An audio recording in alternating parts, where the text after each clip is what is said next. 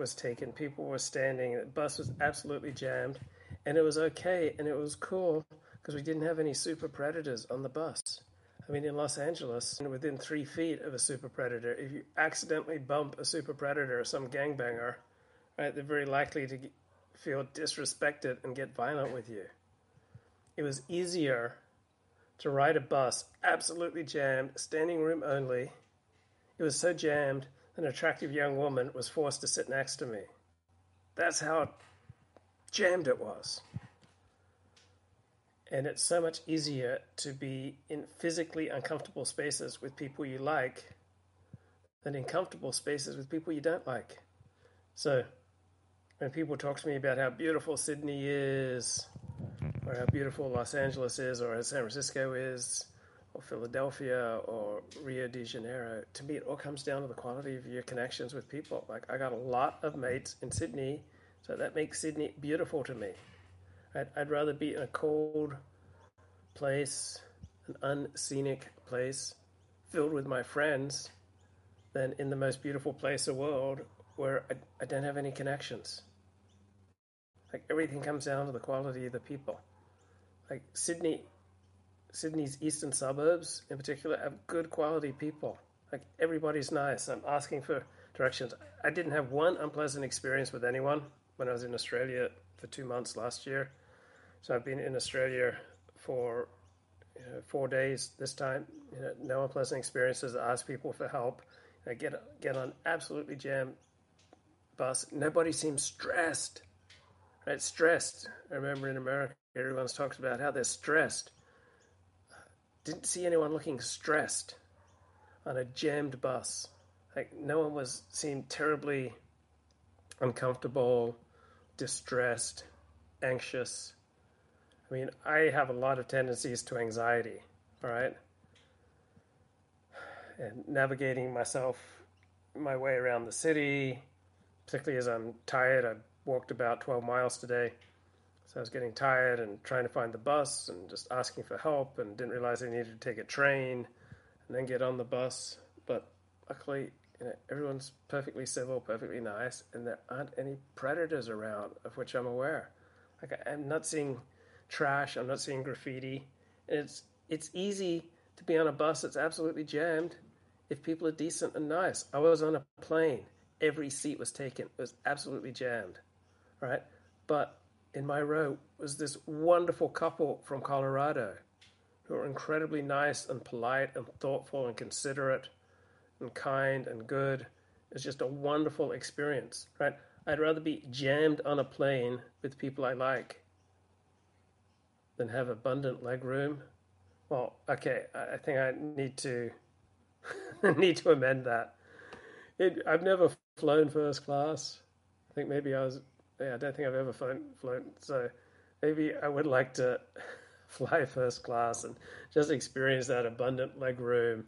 Just be able to tip the seat back and rest. So if I take the train up to Brisbane, I might splurge the extra $30 for the first class, reclining ticket, reclining seat.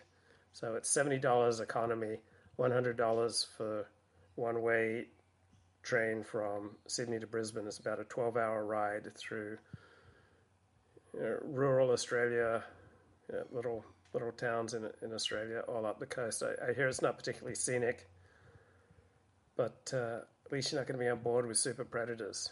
So is web access costlier in Australia?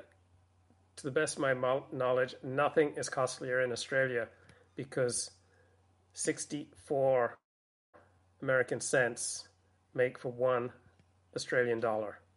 So everything seems to be 20% cheaper in Australia. I'm getting so much bang for my buck. Right? I ride the bus, right? A $4 bus ticket is like $2.50 American.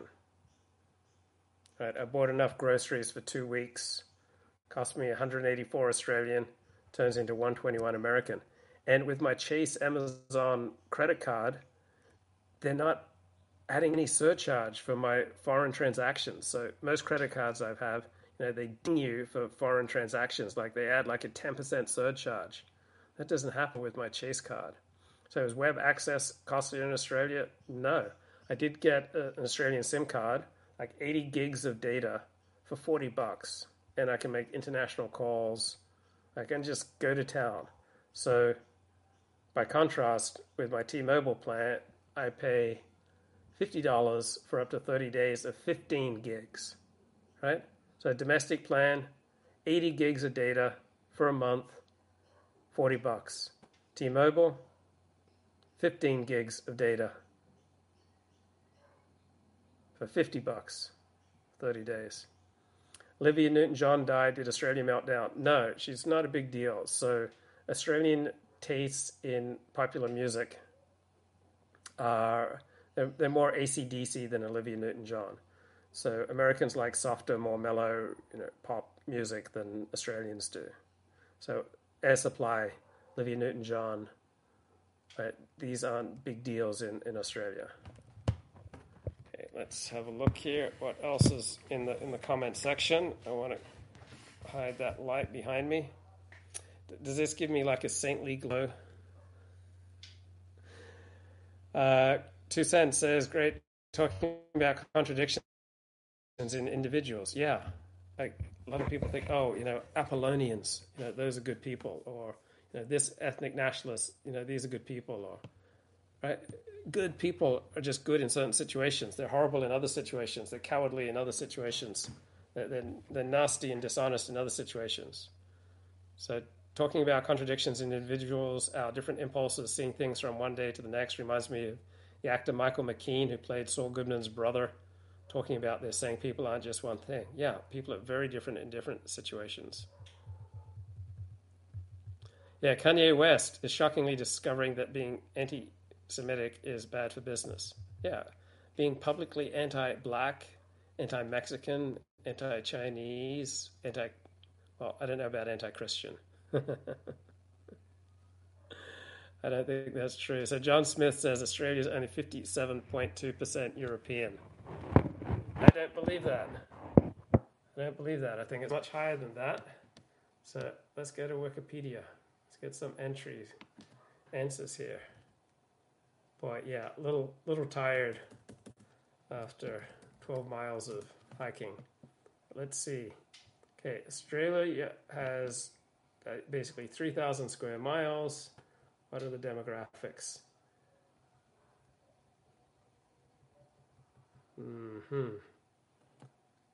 So, come on. Where are the demographics here, mate? Ancestry and immigration.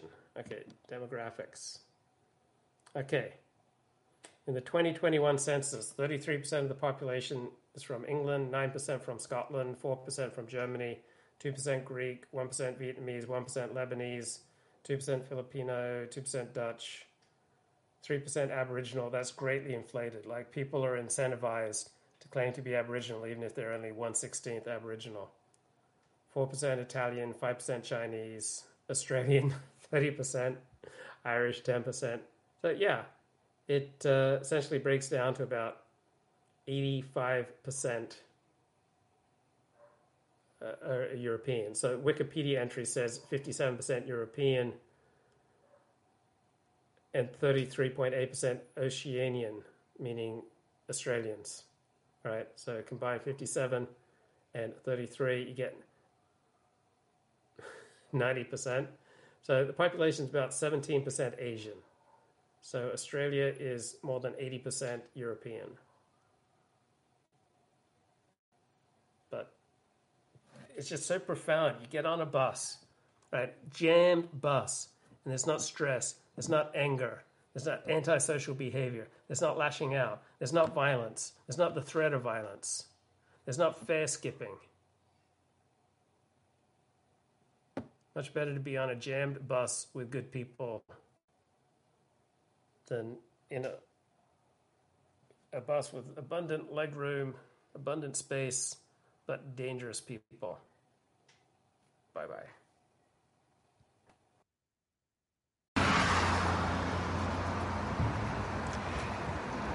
I think Yellowstone's the #1 TV show in America. It's also very popular in Australia. So even in Woolloomooloo, mate. So critics don't respect it. but people love it. Incredibly compelling show. I mean, it's just gorgeous to look at, but apparently not woke enough for the critics. So my favorite way of judging whether I'm going to enjoy a TV show or a movie, aside from the genre, is what are its rankings on IMDb. So Rotten Tomatoes gives you the critical consensus, but IMDb gives you the people's consensus.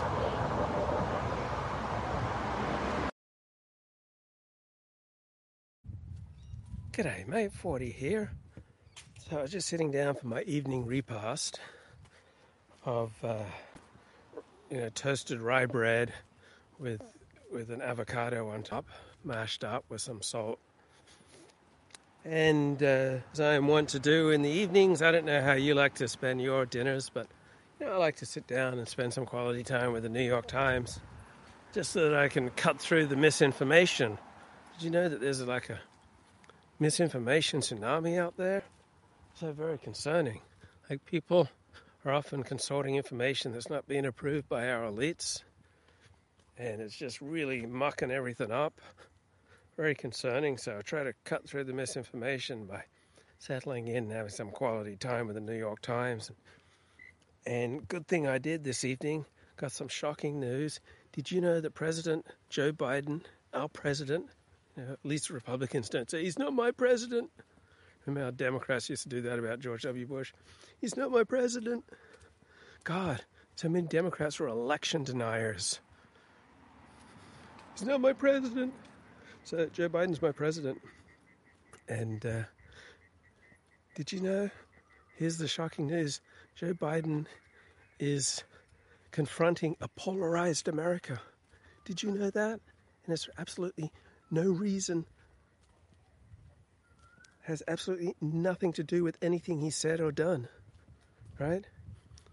It's not like there are 109 things that Joe Biden has done to polarize America. No, he's confronting a polarized America for no reason of his own, for no fault of his own.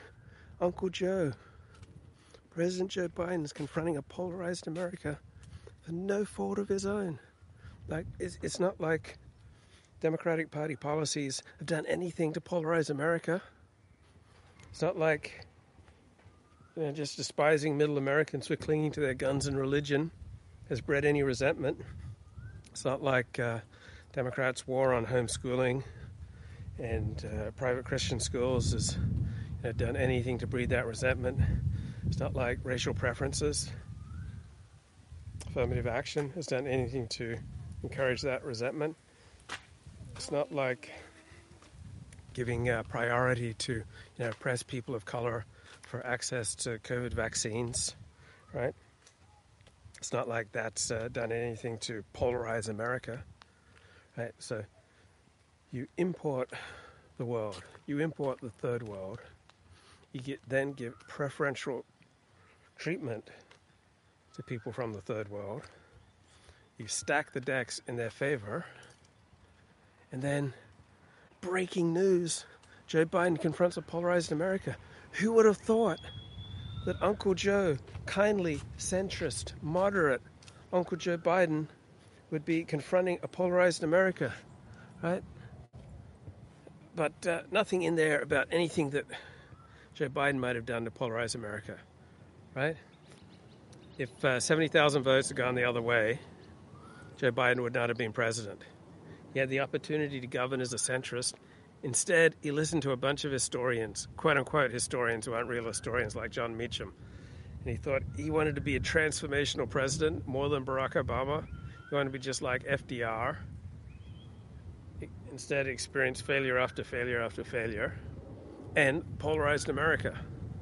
So I don't think a polarized America is primarily the fault of Joe Biden. It's not primarily the fault of Donald Trump. But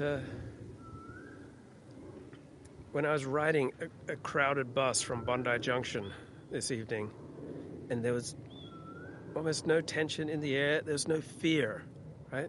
You know what it's like to ride public transport in large parts of Los Angeles or New York City or Washington, D.C. or Chicago. You know the fear that people experience.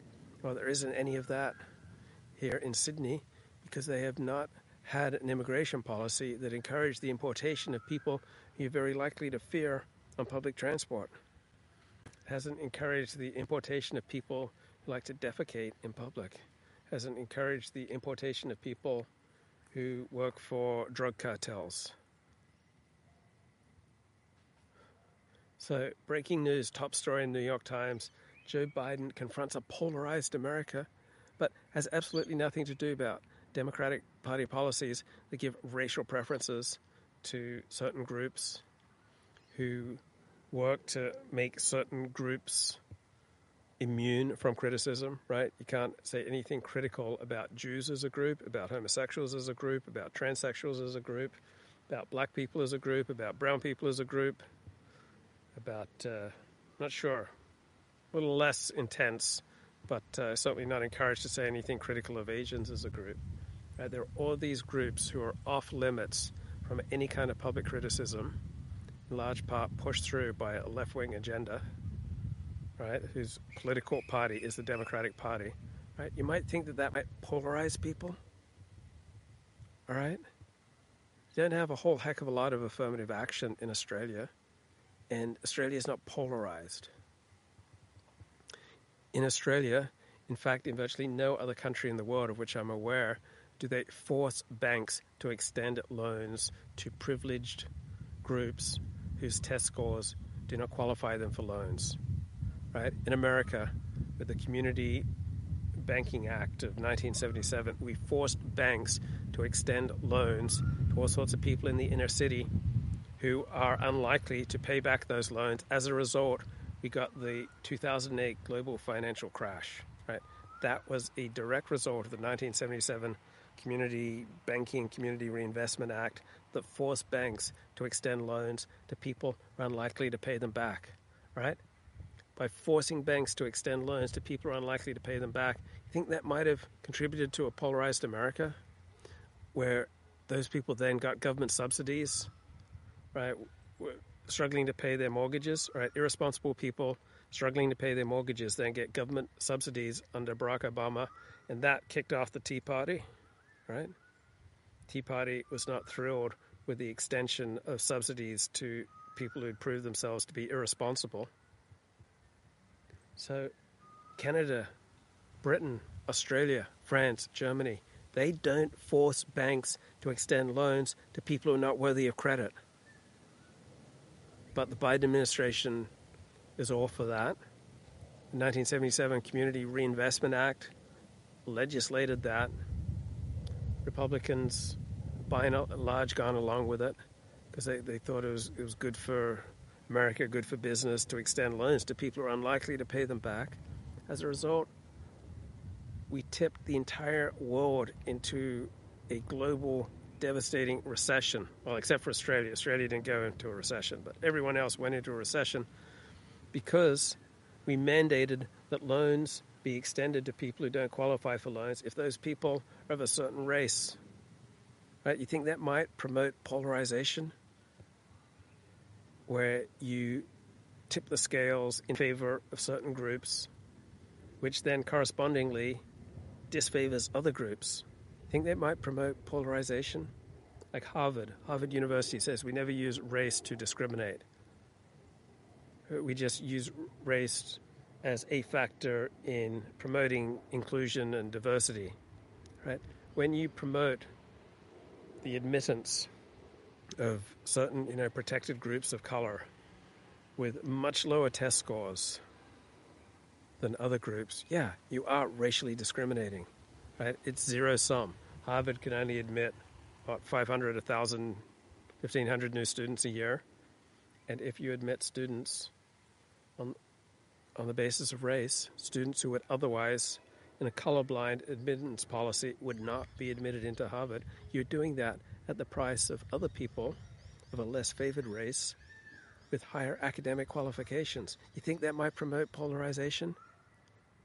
You think massive amounts of immigration from parts of the world that are not first world, that are not European, so radically increasing the amount of racial and religious and ethnic and cultural and ethical diversity, you think that might promote polarization?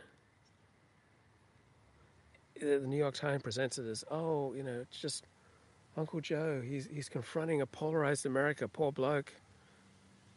Not his fault. He's just doing the best he can, just like the Justice Department, just doing the best they can to, try to bring a dangerous, out of control Donald J. Trump, to some kind of legal accountability.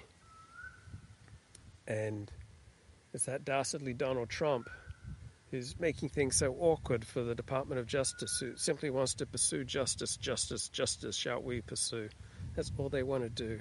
And it's that nasty Donald Trump and the nasty Republicans who are throwing up obstacles for the Department of Justice pursuing justice. So sad. There's nothing they did, right? It's not like the Democrats did 109 things to increase polarization in this country, right? The more diversity you have, the more religious, ethical, cultural, tactical, psychological, racial, religious diversity you have, the more polarization you're going to have. No, it's not like all diversity creates equal amounts of polarization. Some types of diversity in certain circumstances are far more polarizing than other types of diversity.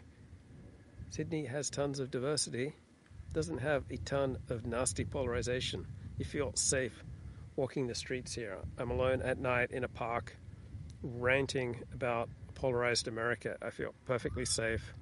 There are people playing with their dogs in the park, right? Surely love is all around us.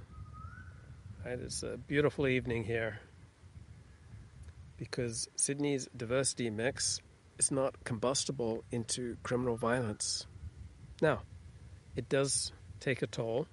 So residents of Sydney volunteer less than residents of other parts of Australia because Sydney is so diverse.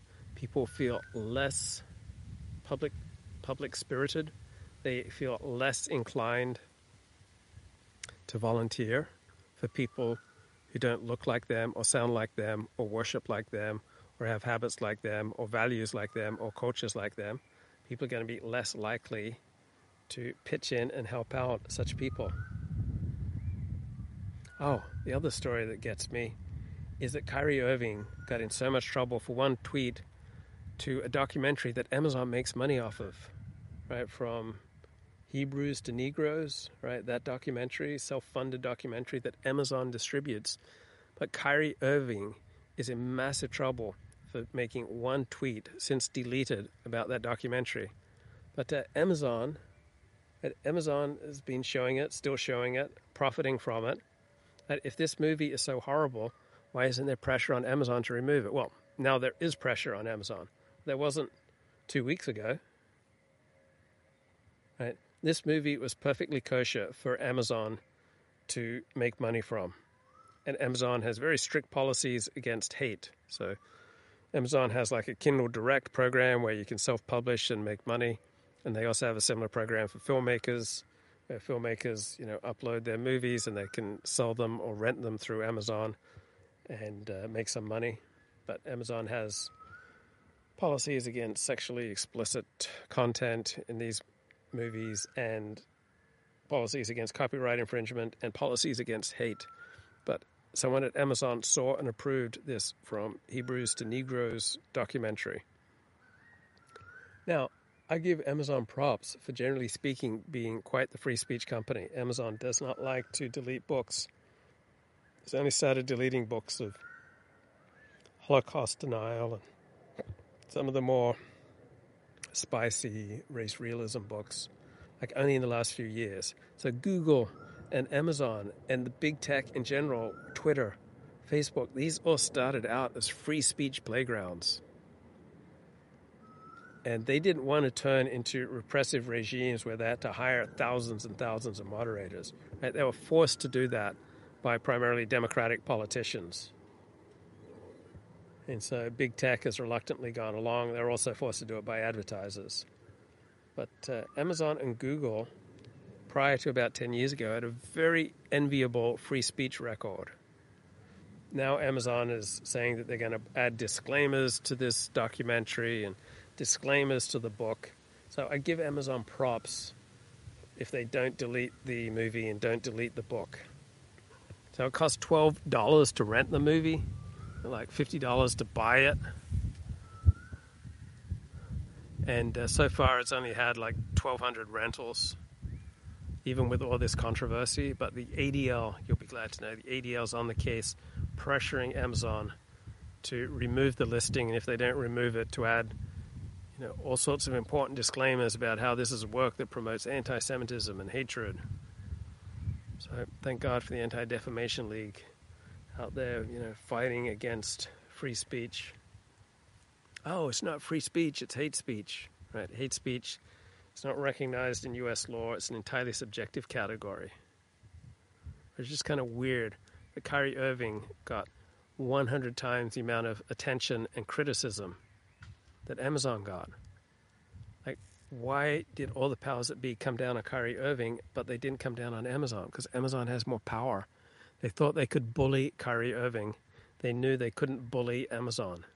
So people very quickly sense whether or not you can be bullied.